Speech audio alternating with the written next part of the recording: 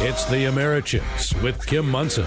The most important story. Out here in Colorado, we had a sex education bill that was passed. It was signed by the governor and put into law. I just can't believe what is happening to public education. The latest in politics and world affairs. We are now using policy that if you don't affirm something, that they use policy then to take away your businesses. And opinions and ideas that prepare you to tackle the day ahead. Kids are just being bombarded with darkness. It's the Americhicks, dissecting issues as right versus wrong, instead of right versus left. You know, we need to get back to letting our kids be kids. Agree or disagree, let's have a conversation. Uh-oh, guess what day it is? Guess what day it is? Leslie, guess what today is? It's hump day. Woo-hoo! Indeed. Let's have a conversation. This is Kim Munson with the Americhicks here, and we have a really important show planned for you today. In the second segment, we will be talking with Joshua Sharf. He has an excellent piece in page 2 of Complete Colorado regarding the volatility of para. And so go check that out at Complete Colorado. And again, just click on that banner at the top, and that'll take you to all the original content. And then in segments 3 and 4, a concerned citizen, Glenn Slabaugh, reached out to me regarding the kind of the redefinition or redistribution of distributed square footage in property. And it may sound like something that's really small and minute, but that's something that really is of great concern. So you won't want to miss that, because ultimately it can increase your property taxes if, in fact, your county assessor happens to be defining the distribution of your property. So those are going to be really important conversations. As we jump into this show, though, I always want to talk about socialism is force. Our kids are being romanticized regarding socialism. They think it's social. But ultimately, socialism always comes down to force. And it's never compassionate to take other people's rights, their property, their freedom, whether it's with a weapon, policy, or unpredictable and excessive taxation. And we continue to see this movement of government control and bureaucrats controlling and interested parties controlling transportation, education, energy, housing, and water. And so that's why we are talking about these important issues, so that we get our brains around these issues, so that you can converse with friends, family, and colleagues. The kids are home from college right now. They're home from school, and you need to be having conversations with everyone. Wanted to say always thank you to producer Steve, Zach, Patty, Keith, and Charlie for your support and your good work. And thank you for each of you listeners. Each of you, you're treasured, you're valued, and you have a purpose in life. But before we get into the conversation, I want to have a conversation with Steve. We were wanting to make sure that we're not coming across as anti a variety of things, but just really kind of explain that. Before we do that, though, I was looking for something that was inspirational. And Jimmy Dean, if you're older, you'll remember him. He's a country and Western singer and star. He also had a bunch of different sausage companies. But he said, I can't change the direction of the wind, but I can adjust my sails to always reach my destination. Again, I can't change the direction of the wind, but I can always adjust my sails to reach my destination. I think that's a good one, Steve.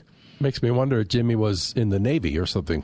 You know, he might have been. I don't know why I'm thinking that, but he might have been. And it's summertime, and I loved this little bit of humor. Teacher, Johnny, please use the words letter carrier in a sentence. Johnny says, yes, ma'am. My dad said that after seeing how many things my mom was bringing on vacation, he would rather let her carry her own luggage. Okay. Wow. Okay, let's jump into this conversation, though. Steve, you mentioned to me that we wanted to make sure that we didn't come across as anti-clean air, anti-this, anti-that. And so let's just talk a little bit about that. What's your thoughts? What is the entity that we talk about often, the freedom to drive? Yes. Well, obviously it leads us to all the stuff that's come down recently with LEVs. And the ZEVs, so the low-emission vehicles and the zero-emission vehicles. Right. And then, recently we've been covering a story about Xcel and the fun and games that they're up to in terms of maybe shutting down the very clean, innovative coal-fired plants down in Pueblo.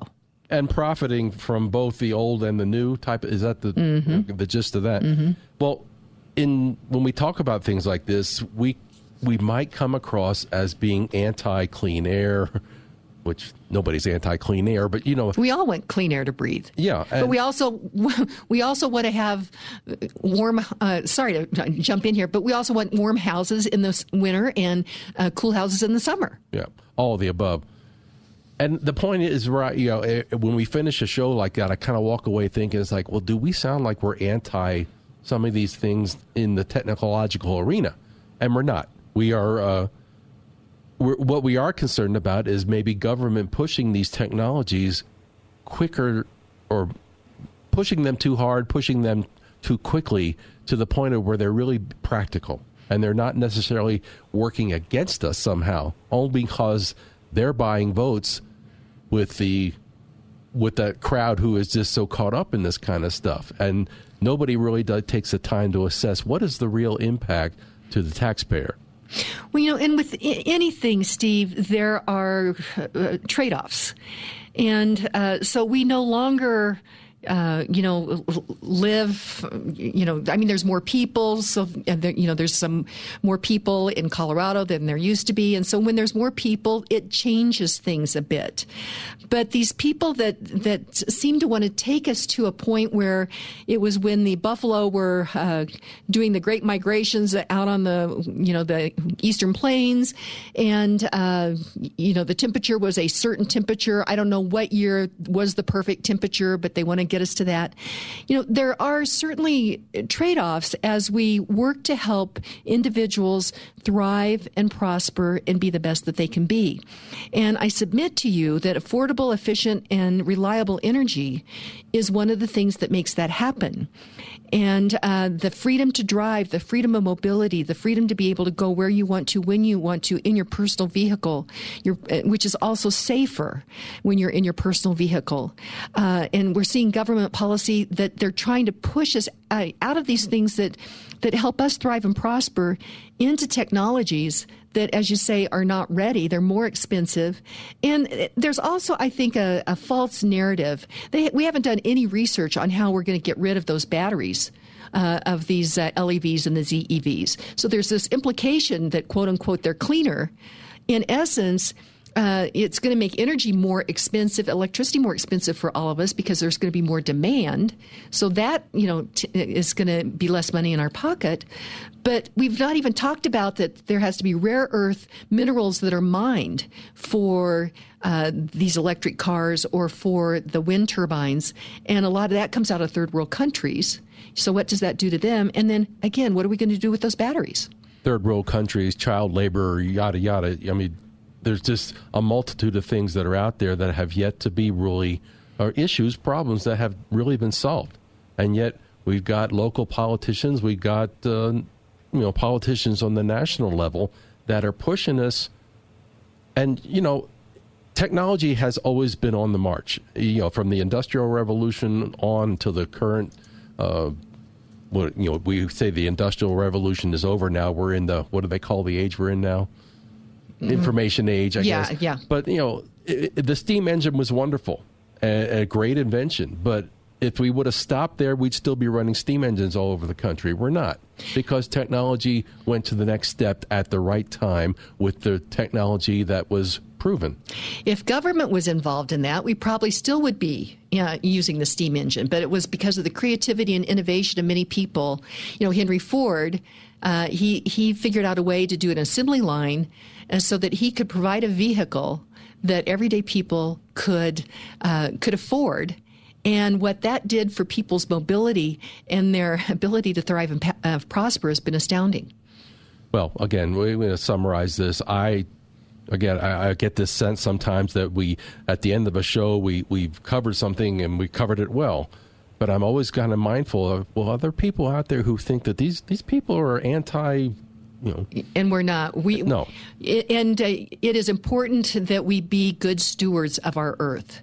That's for sure. And I think that you and I are both dedicated to that. But we're also dedicated to the opportunity for humans to thrive and prosper and go after their hopes and dreams. I just wanted to make another note, though. Did you see this? This was just a few weeks ago where New York had a big blackout. So people were trapped in subways. Traffic was at a standstill. There was no air conditioning at the Port Authority. And this is Jimmy Fallon, and he says, and then the blackout hit. But, so here we have politicians and bureaucrats and interested parties that are wanting to push us more and more towards electricity. And then here we had a situation where it was not reliable. And so your energy companies, their responsibility is to make sure that we have energy to turn the lights on. And instead, they're out doing all this public policy stuff. And the fact that Xcel is going to be able to double dip while they are shutting down those clean-fired coal plants down in Pueblo, but the ratepayers still have to pay for that. But then the ratepayers are also paying for the wind and solar that they're bringing on. It's just kind of amazing that we are letting that happen, Steve. Well, we probably don't have the time here, but again, what did Stephen Kessler ask? You felt good? You felt good, but did you do good? And we think of Michael Bloomberg and his efforts right now pouring his own money into prematurely shutting down coal plants. Again, we're not in love with coal plants. When the right time comes, we'll shut them down. Yeah, but we're using government force and government subsidies to do it. We're not there yet. We're not there yet. So thanks for that clarification. We're going to have some important conversations with Joshua Scharf and also with Glenn Slabaugh. Before we do that, Hooters is the spot to be this summer. Enjoy Hooters beach-worthy seafood items like amazing fish tacos, delicious snow crab legs, and mouth-watering buffalo shrimp. And Hooters has plenty of ice-cold beer options to help you cool down this summer. And I love this. They have 9 items for $9, 11 to 3 p.m. Monday through Friday. You can choose from 9 delicious menu items such as fish and shrimp tacos, salads, cheeseburger, Philly cheesesteaks, and of course their boneless wings. And so you can get in and dine in for those. You can pick things up, take them home, or you can have them delivered right to your front door. For more information, visit HootersColorado.com. That's HootersColorado.com, and let them know that you know the Americhicks. Hey, and before tonight is your normal meeting with the ladies, and you have Hooters delivered, right? Yes. Are you going to get some this time? I'm going to make sure I get some. So, indeed, I'll let you know how they taste because the girls say they're great. We'll be right back. All Americhicks sponsors are an exclusive partnership with the Americhicks and are not affiliated or in partnership with KLZ or Crawford Broadcasting. If you would like to support the work of the Americhicks with Kim Munson and grow your business, contact Kim at Americhicks.com. That's Americhicks.com.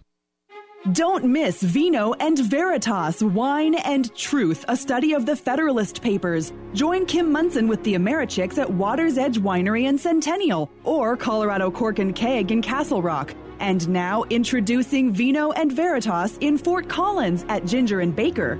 Kim Munson with the Americhicks would like to thank Presidential Wealth Management Loveland for sponsoring the new Vino and Veritas in Fort Collins. In Denver and Castle Rock, Kim would like to thank Presidential Wealth Management Denver and YourTownTaxpayers.com for their generous support. Vino and Veritas, Wine and Truth, a study of the Federalist Papers. Sign up today at Americhicks.com. Help! I need somebody. Help! Not just anybody. Help! You know I need someone. Hey, welcome back to the Americhicks with Kim Munson, where we dissect issues as right versus wrong instead of right versus left, agree or disagree. Let's have a conversation. And one of those things out there that we're having conversations about is PARA. That's the Public Employees Retirement Association right here in Colorado. And someone who is an expert on that is Joshua Scharf. And Joshua, welcome to the Americhicks with Kim Munson. Thank you so much for having me. Well, absolutely. And Complete Colorado, they are the place to go for your news source.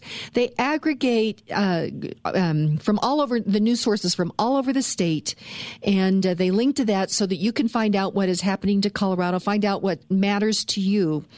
But the other thing, if you click on the banner at the top of the page, they have original content, original commentary, and a guy that really knows PARA is Joshua Scharf, and you had an excellent piece on July 16th in Complete Colorado, page 2, and you talk about PARA's volatility and why that matters. So set that up for us, Joshua. So basically what I'm talking about is the returns on para and how they bounce around from year to year. You know, we had, as we've talked about before, last year, para's returns were minus 3.5% on its portfolio. And the year before, they were, I think, somewhere like 18% on its portfolio. So they bounce around quite a bit. So they were up 18 one year and down 3.5 another year. Is that what it was? Yes, that's right. Okay. And so there are costs to this. I mean, what para is doing, obviously, we know that para is underfunded, that overall they only have about 60 cents in the bank for every dollar's worth of promises that have been made. And so one of the ongoing sagas has been since about, the turn of the century, since about 2000, has been to try to get para back to being better funded. Excuse me. They took a hit in the first recession, right around 2001. They took a big hit right after the Great Recession, 2008, 2009, and then they've also sort of continued since then to be increasingly underfunded. And so this has been an ongoing problem. How do you get them back to being funded? And so what they'll do is they'll project out where they're going to be at some point in the future. They project out, how long it will take to get back to full funding. And to do that, they use an expected rate of return. In this case, it's 7.25%. We'll leave that alone for where that is, and let's assume for the moment that that's a reasonable number. Well, you can get to 7.25% average returns a lot of different ways. And if you're bouncing around a lot, then you end up basically increasing the possibility that you'll do really, really well. But, that's nice, but it's not really necessary. The risk is on the downside. Again, you will increase the possibility that you will do really, really poorly and just, early on and never be able to catch up. And so you have a lot of routes to an average 7.25% return. But if you end up choosing the wrong route, you can end up going bankrupt, even though you get that average rate of return that you want. So the greater the volatility, the greater chance that happens. Now, Joshua, just a question. I was thinking there's some legislation or there's something somewhere that says that ultimately the taxpayers are on the hook for para's the promises they've made. Is that true? Yeah, I mean, it is true. There's to at least some extent. There are some things that they could probably wiggle out of, like, for instance, cost of living increases and that kind of thing. But ultimately, it really does come down to the state being liable for this. It comes down to the taxpayers being liable for this, unless there is legislation that requires greater employee contributions, like we had in SB 200, or limiting the cost of living adjustments. But ultimately, really, it's the state's responsibility to pay up, which means it's the taxpayer's responsibility to pay up in one form or another. So para is assuming this rate of return. You said it's 7.25%, and if you average out, up 18.5% the year before, down 3.5%. Well, certainly they're hanging in there probably at about what I guess that would be 14%. So I guess if you look at it that way, it's higher. But the volatility, what's interesting in the piece that you've written is that over the long term, volatility can come back to bite you. Well, it not only makes failure more likely, it also costs you returns. I mean, that's why para reports and why you use what's called the geometric rate of return or the compound rate of return. And the easy way to understand the difference between the two is to think if you don't worry about percentages, because the numbers are so small you end up not really grasping it. But let's say you want to average multiplying something by 5 over 2 years. So you can do that any number of ways. But if you say 5 times 5, okay, that's 25. And that's the best you're going to do by averaging at 5. If you have, say, 1 times 9, which is also an average of 5, and you multiply those numbers together, you only get 9, right? So The point is that's a very broad spread, 1 versus 9 as opposed to 5 versus 5. So what you do is you report to what's called the geometric rate of return, which is you multiply all the returns together, and then you see what the cumulative rate of return is, rather than adding them all up and dividing by the number of years. So when you do that, if you have, as you have since PARA has since 2000, their sort of arithmetic average rate of return has been about 6.25%. But their geometric rate of return has been about 5.85% or so. So this costs you money, having this stuff bounce around. It makes it a lot harder for you to meet your targets. But that's the 5 whatever that you just said. That's a far cry from the 7.25% that they're assuming is their rate of return. Yeah, it is, and in fact, what ends up happening is it's twofold. Pew Trust did a study and said that according to their sort of estimates, they felt that what would be reasonable given PARA's basket of how they have their assets allocated over the out years, maybe the next 30 or 20 years, would be 6.4%. Warren Buffett, who we all know, and his company self-funds its own pension. He thinks it's around 6% is what he uses. So what ends up happening is by using this aggressive rate of return of 7.25%, then even if you're able to meet that, you're basically also dialing in a lot more risk, because as we all know, on average, if there's more reward, there's going to be more risk, and a good proxy for risk is volatility. Wow. And Joshua, though, another thing is I think that PARA gives to these young teachers, and these people that are working within the PARA system, an idea of what they can expect when they retire, and it looks attractive. But we've got something that we're going to have to sit down and have a really honest conversation about this. Because if the taxpayer is in fact, as we have noted, that they are in fact on the hook for these promises that are being made, and a lot of the taxpayers, a lot of small business people do not have a cushy retirement plan. They're just trying to make their, take care of their families and keep their businesses going. And so we're setting ourselves up for a kind of a really difficult situation here in Colorado if we don't get this thing straightened around. And it looks to me like, from the volatility standpoint, from your excellent piece in Complete Colorado, that PARA is taking more risk, and over the long term, it does affect returns. Well, and the good news is that the PARA board is aware of the problem. They're going to end up voting. They've got a consultant that they brought in to look at this problem, see if there isn't a way that they can tamp down some of the volatility while not compromising on returns. It's possible that they've just been unlucky. And even in 18, in this day and age, with the amount of data that we have, even an 18-year time horizon is not necessarily that long. So it could be that they've just been unlucky, and that they've been, unluckily volatile.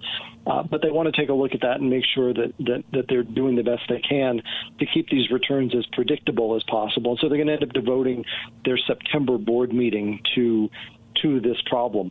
Well, that's encouraging. Yes. My own feeling is that they are nevertheless still kidding themselves about the expected rate of return, and that's probably too aggressive. And what it's doing is it is, as I say, leading them to accept more risk than they really should. And it doesn't mean they're bad investors. I'm not suggesting they're poor portfolio managers or bad investors. I'm suggesting that the portfolio managers have been given a job that it may be very difficult for them to do.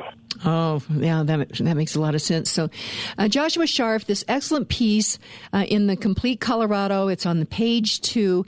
What is the final thought that you would like to leave with our listeners today? Just that this money has to do double duty. It has to both pay the difference between contributions and benefits every year, and it also has to, the interest earned on this also has to try to catch up to make us better funded over time. And when returns bounce around like that, it just makes the whole thing a lot more uncertain. Okay, well, Joshua Sharf, thank you so much. And again, this piece is in the Complete Colorado. It's on page 2. Just click on that banner at the very top. And the piece is Paris Volatility Matters. Joshua Sharf, thank you so much. It's been my pleasure. Hey, before we go to break, we're talking with John Buckingham with Presidential Wealth Management. We've been talking about the volatility of PARA. But, John, we've also been talking with you about interest rates, and they've been pretty volatile lately. They really have. About 4 or 5 months ago, we were at about a 3.4% on the 30-year Treasury bond. Right now, that was at about 2.55 as of yesterday. So with that, it doesn't sound like much of a drop at, being 0.8%, but that's actually about a 25% drop. That's a lot, yeah. And it is. And normally we don't see that kind of volatility in interest rates, even in periods like the Great Recession in 2008 and 9. You don't normally see that. So we're seeing a lot of concern by that kind of a drop from the Fed. And that's also, as we discussed, part of what they're looking at potentially dropping the rate to reverse the inversion in the yield curve. But, yeah, that volatility can really hurt your portfolios if you're in the wrong type of bonds. So even your conservative investments can be at risk to that kind of volatility if that kind of an environment happens. Well, and typically people look at treasuries as one of the most conservative investments that they can make. But when you're seeing that kind of volatility, that's why it's really important what you and the folks over at Presidential Wealth Management do, because I liked it the other day. You guys aren't cookie cutter. You plug this number in here and this number here, and here's your financial plan. You guys sit down and work with people, assess their personalities, their investment personalities, and then work with them to help their own personal economy thrive and prosper. Right. So we want to make sure that your portfolio, one, is as stable as possible from the principal standpoint. We want to make sure that those that are in or near retirement have the income streams they need. It's just a question of where do you get that from, and you just have to find the sector of the market, just like when you're investing in the stock market, where is the income going to come from that doesn't have has the least volatility possible. Right. And so when interest rates are volatile like this, it's really great to have professionals like you, John Buckingham, and everyone at Presidential Wealth Management. So thank you so much. For more information, people can go to chickspresidential.com. That's chickspresidential.com. And you guys do specialize in helping people with their economic well-being so they can thrive and prosper. We'll talk to you tomorrow. Sounds good. Are you looking for news, not propaganda? Ready for a news source you can actually trust? How about a news site that doesn't want to sell you a subscription? Visit CompleteColorado.com to see all the latest news from around Colorado. Complete Colorado's staff scours news sources from around the state and nation to bring you only the top stories that affect you right here in our great state. Updated 3 times a day, CompleteColorado.com has full-time reporters doing original investigations and reporting like newspapers used to do, as well as opinion and political commentary from a variety of Colorado voices. And CompleteColorado.com is the only place to read columnist Mike Rosen. Always fresh content, always free, always informed. CompleteColorado.com, your complete source for Colorado news. You want to succeed, so you need to dress for the job, event, or relationship that you seek. For over 30 years, entrepreneur, stylist, and Americhick Kim Munson has been helping women look their very best. And guys, Kim can help you with made-to-measure shirts that fit great and you'll love to wear. Guys and gals, if you want to up your game and freshen your look, email Kim@Americhicks.com for your initial style consult. Kim@Americhicks.com. Social media is important to the Americhicks since it's an avenue we can utilize to hear from and speak to all of our friends.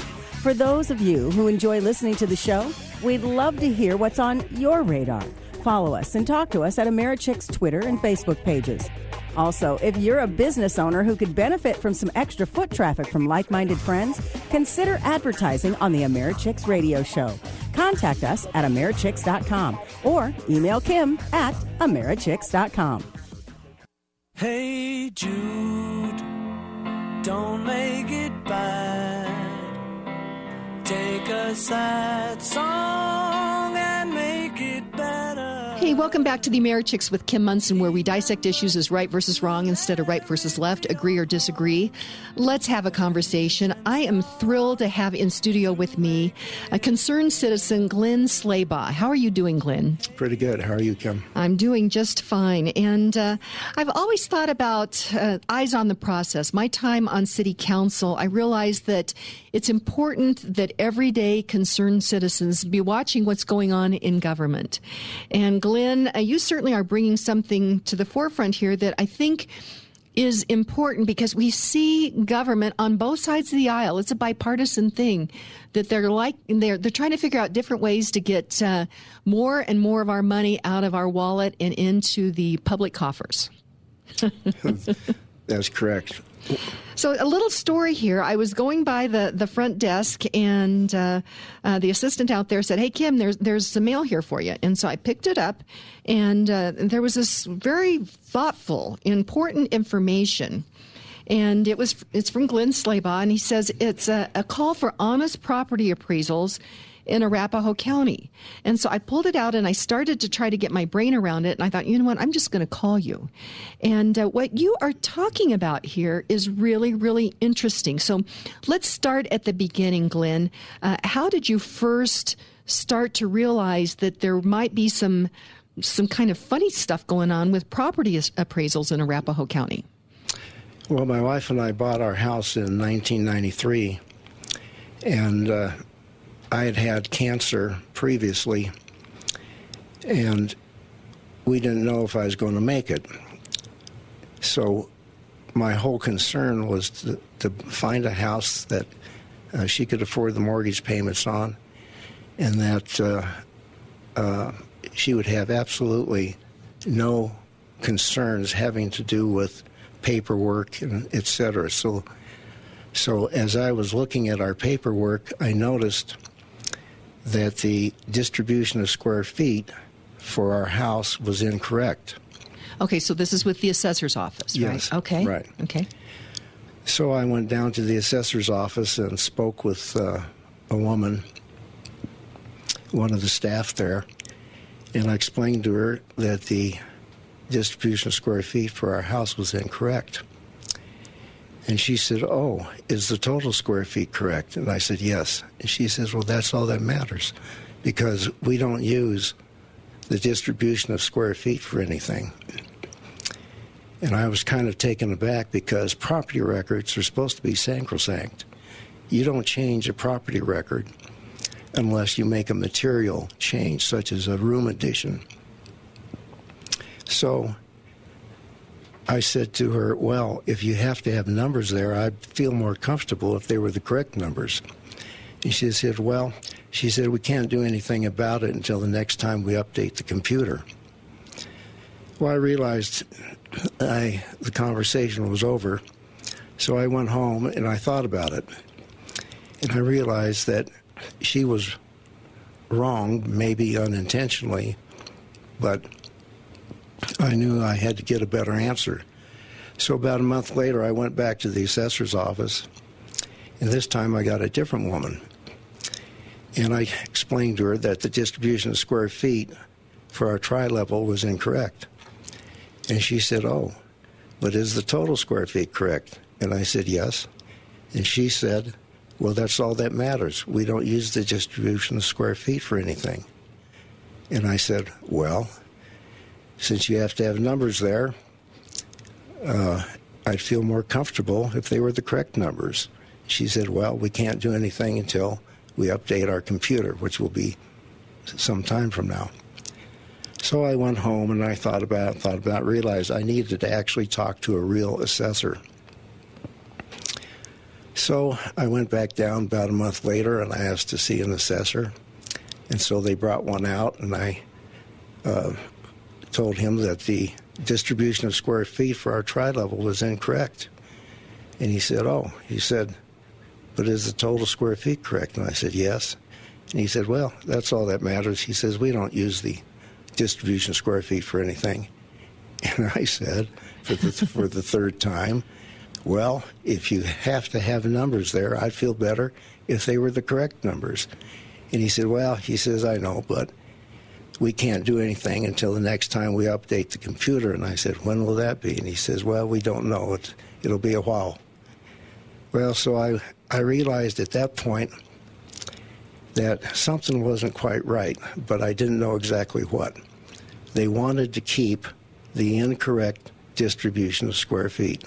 So Glenn, there was no, oh my gosh, we're so sorry, we've got to get this corrected. You never got that feeling from anybody? No, never. Okay. And even when I'll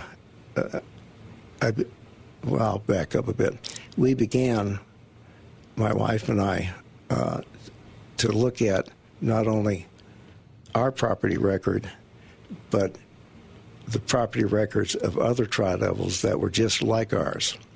And what we discovered is that they all had been falsified. So you mean they've been changed? Right. After some time, some years of looking at these houses, we began to call what the assessor was doing architectural enhancement. And basically what architectural enhancement is a process whereby the assessor changes a house from what it is to what it isn't by changing the distribution of square feet or the interior dimensions. Now, just a question there, Glenn. You've been assured on 3 different occasions by people in the assessor's office that if the total square footage is correct, that's all that matters. But is that true? No. We found out later that what's really going on is that through the process of architectural enhancement, the assessor is creating fantasy houses that you don't live in, but which you're paying taxes on. For example, our tri-level was made into a 2-story house. Garden-level tri-levels were made into ranch houses. And the purpose of doing this, one purpose is so that tri-levels could be compared to 2-story houses and to ranch houses. Another purpose is the fact that by changing the distribution of square feet, they wanted to increase the size of the main living area. Tri-levels have a smaller main living area than ranch houses and 2-story houses and bi-levels.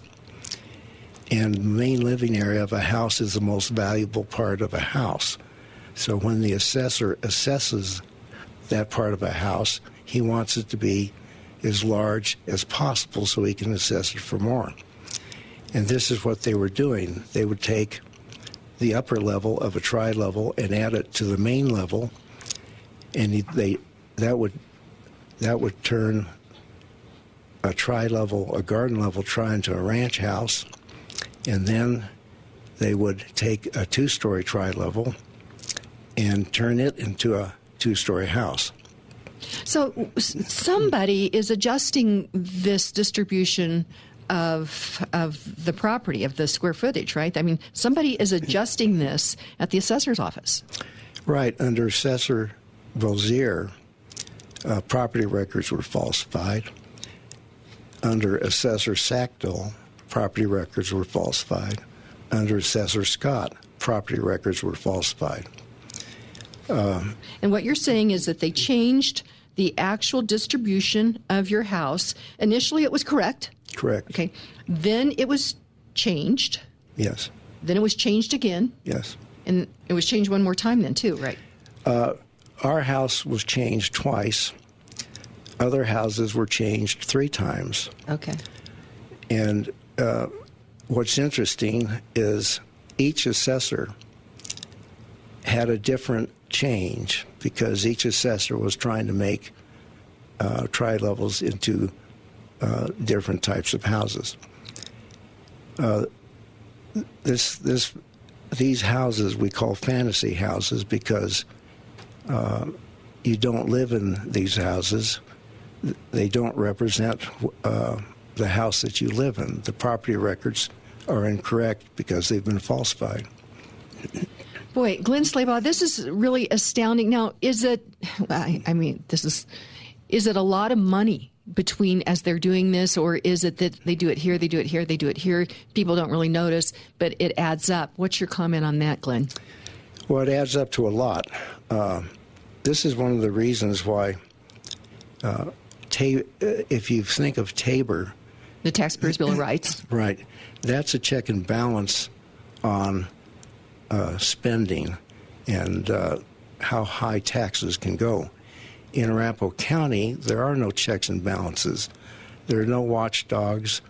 They're free to be as corrupt as they want. And this is one example of corruption, is the falsification of property records. The falsification of property records is basically a fraud on the public. A lot of people use property records for different purposes. For example, the VA, HUD, the FHA, Fannie Mae, they make mortgages on houses. If they make a higher mortgage based on a lower value house, based on falsified information, you can see where this can lead. The next time there's a housing down, these overvalued houses will be, the taxpayers will have to pick up the tab for the losses, which could be staggering. Glenn, you know what? Let's go to break. This is really important information, interesting information. It's complicated. You've put a lot of thought into this. And so let's go to break. When we come back, we will continue to talk with Glenn Slabaugh regarding, he's looking for honest property appraisals in Arapahoe County, but I think we want to make sure that there's honest property appraisals throughout our state. So this is Kim Monson with the Americhicks. We'll be right back. Hey, and something that should be on your radar, Natalie Minton is sponsoring, through Colorado Engaged, a Taxpayers' Bill of Rights boot camp. It's a training. It'll be on August 3rd at the Lakewood Library, which is at 10200 West 20th Avenue. It'll be from 11 to 2 p.m. with a 10:30 check-in time. Natalie is asking people for $20 to cover all the cost. It includes a booklet, refreshments, and a T-shirt for each participant. And you can sign up for this training at coloradoengaged.com. That's coloradoengaged.com. Award-winning realtor Karen Levine has 30 years of experience with RE/MAX Alliance.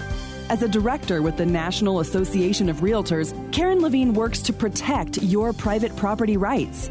Karen Levine believes in home ownership. Since losing her mother to breast cancer, Karen Levine has helped to organize a local fundraising event called Karens for the Cure, raising money for breast cancer research.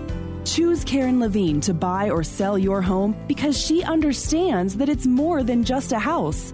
Karen Levine comes highly recommended by the Americhicks with Kim Monson, so call award-winning realtor Karen Levine with RE/MAX Alliance today at 303-877-7516. That's 303-877-7516. Come join the 88 Drive-In for all your favorite blockbuster movies. We're open 7 days a week. Admission is only $9 per person and children under 12 are free. Friday, July 19th through Thursday, July 25th, features will include The Lion King, Toy Story 4, and Spider-Man Far From Home. And remember our popular Monday through Thursday pizza special. Get one 12-inch pizza served fresh and hot from our oven and two tall, cool 16-ounce sodas, all for only $12. Plus, now you can top it all off with our new sweet, crunchy churros and a steaming cup of hot chocolate. For more information, go to our Facebook page or visit our website at 88drivein.net. You get more out of life when you go out to a movie. You'd like to get in touch with one of Kim Monson's sponsors, but you can't recall their phone number. Find a full list of advertising partners on Americhicks.com. Try to see it my way. Do I have to keep on talking till I can go on?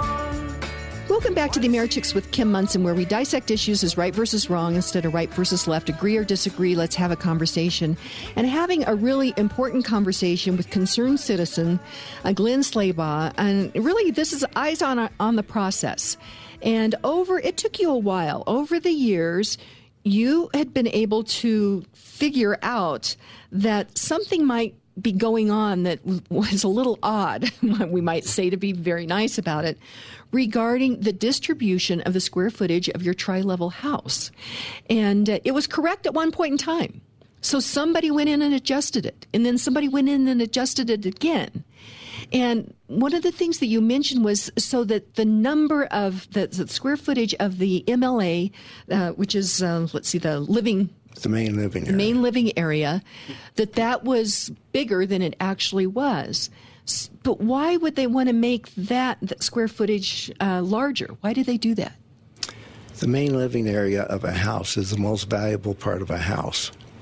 The upper level of a house, say in a tri-level, is not considered to be worth very much. The lower level is not considered to be worth very much. But if you can add the upper level to the middle level, you've increased to the main level, you've increased the main living area by quite a bit. And so they can assess you for a lot more than if they just assessed for what that main living area was. Correct. Okay. Yes. Okay.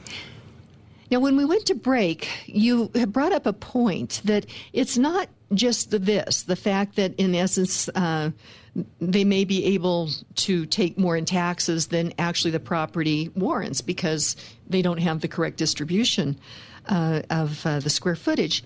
But the other thing that you mentioned is there's all kinds of decisions that are made on those property records. And I agree with you. Property records are to be sacrosanct. And so people go out and get a mortgage. You have appraisals where people buy and sell property. And so there has to be an inherent honesty about what is really there. And this is something that's really concerned you, right, Glenn? Right. Well, how can anyone feel that their appraisal has been conducted honestly when the very assessor who's doing the appraisal has falsified the records? When you think about it, they're committing a fraud on the homeowner. They're committing a fraud on any prospective home buyer. They're committing a fraud on everyone else who uses property records, from mortgage lenders to banks, S&Ls who lend. And you also have insurance companies who make decisions based on housing interiors, etc. And so you have a lot of people, realtors use property records. We found that many realtors in their advertisements would have the wrong square feet because it was based on the county property record. And by wrong square feet, I mean the interior dimensions were wrong, and sometimes the total square feet would be wrong, but they would all follow what was on the property record of a particular house they were trying to sell. Basically, you can't have a system whereby some houses, the property records are falsified in order to raise their appraisal, because now they're going to have to pay higher property taxes based on the falsifications.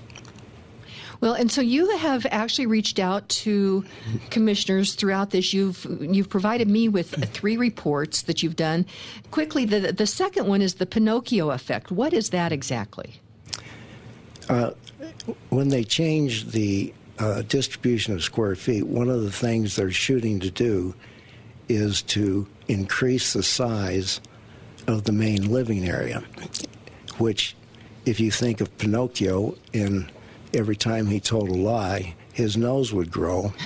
So when they change the main living area of a house, they make it larger, and that's the Pinocchio effect. I got it. Okay. Your third report, architectural enhancement. Tell me about that. Architectural enhancement is a process whereby the assessor changes a house from what it is to what it isn't. And he can do this in a number of ways. We've discussed how they change the distribution of square feet to create fantasy houses. But another way they use architectural enhancement is they give you features. They give your house features that it doesn't have. For example, they may give you an attached garage, or they may give you a basement that you don't have. And they do all this, of course, for a variety of reasons, but it all results in a higher appraisal. And a higher appraisal then means a tax increase, if you will. Right. Which this is then a runaround Tabor. You mentioned you appreciate Tabor, which is the Taxpayer Bill of Rights. And my gosh, Glenn, we have seen all kinds of different ways that politicians and bureaucrats and interested parties have redefined words, like instead of it being a tax, it's a fee, so they don't have to ask the people. And Tabor, the Taxpayers Bill of Rights, is just really about good manners. And the good manners are, if you want to raise our taxes or if you want to incur debt that we have to pay off, you just have to ask us. And if you want to keep our tax refunds above a very generous formula of population plus inflation, you just have to ask us. But what we see here, this is sneaky, and very few people probably would go to the work to do this. Now, this took time. This took a lot of time for you to do this. It took a lot of time, first of all, to uncover it. And I found that as I start to uncover things like this, it starts with a little knot in my tummy that says, something isn't right here. And that's how it started with you, right, Glenn? Yes. When you look at a property record, and it's your own property record, it's a little bit easier to try to figure out what's going on. But if you're a prospective home buyer, you can look at a property record and have no idea that anything's wrong. Mm-hmm. And this is the problem, is that most people assume that the assessor, because he's a public official, is being honest. He's just a good man doing a tough job. Well, what we've seen under the last three assessors is nothing more than corruption. I don't know when it actually began. It could have begun before Assessor Bozier, but it's embedded. It's a culture of corruption that exists in the Arapahoe County Assessor's Office. And that's one of the things that Tabor does, is it's check and balance to the degree that you would have less corruption. Whenever you have absolutely no checks and balances, you have what's going on in Arapahoe County. You have basically an agency of government that is unchecked. They do what they want in any way they want. There are no watchdogs. There's no one that watches over what the Arapahoe County assessor does. Okay, so as watchdogs, first of all, we need to be taking care of our own house, if you will. Right. So I would highly recommend that everyone, how do they find these property records so that they can see what this distribution of square footage is? If you live in a tri-level, all you have to do is go to the county website and look up your property. And it might say tri-level, for example, but to really understand how your house is being carried by the assessor, you have to examine the distribution of square feet. And if you find that, for example, you only have 2 levels, then they've made you into a 2-story house. If you find you only have 1 level, then they've made you into a ranch house. And that's what you're paying taxes on. You're not paying taxes on the tri-level that's stated on the parcel search record. Okay. So I think what we would recommend for people to do then, Glenn, is that they should check this out. They can go to their county records and check that out. If you find that your records are not correct, email me at kim@americhicks.com. That's kim@americhicks.com, because we want to know about that. And we need to continue to, I think you kind of hit on it. We, as hardworking everyday people, we kind of assume there's this social contract with our elected officials that they are working for us and that they are being honest about what they're doing. And but was it Reagan that said, but trust and verify, right? And so that's what we need to do. And so you put an enormous amount of time and effort into this. How long did it take you to uncover this? Well, we've been watching the Arapahoe County Assessor's Office for about 25 years. And we've gotten information when we could.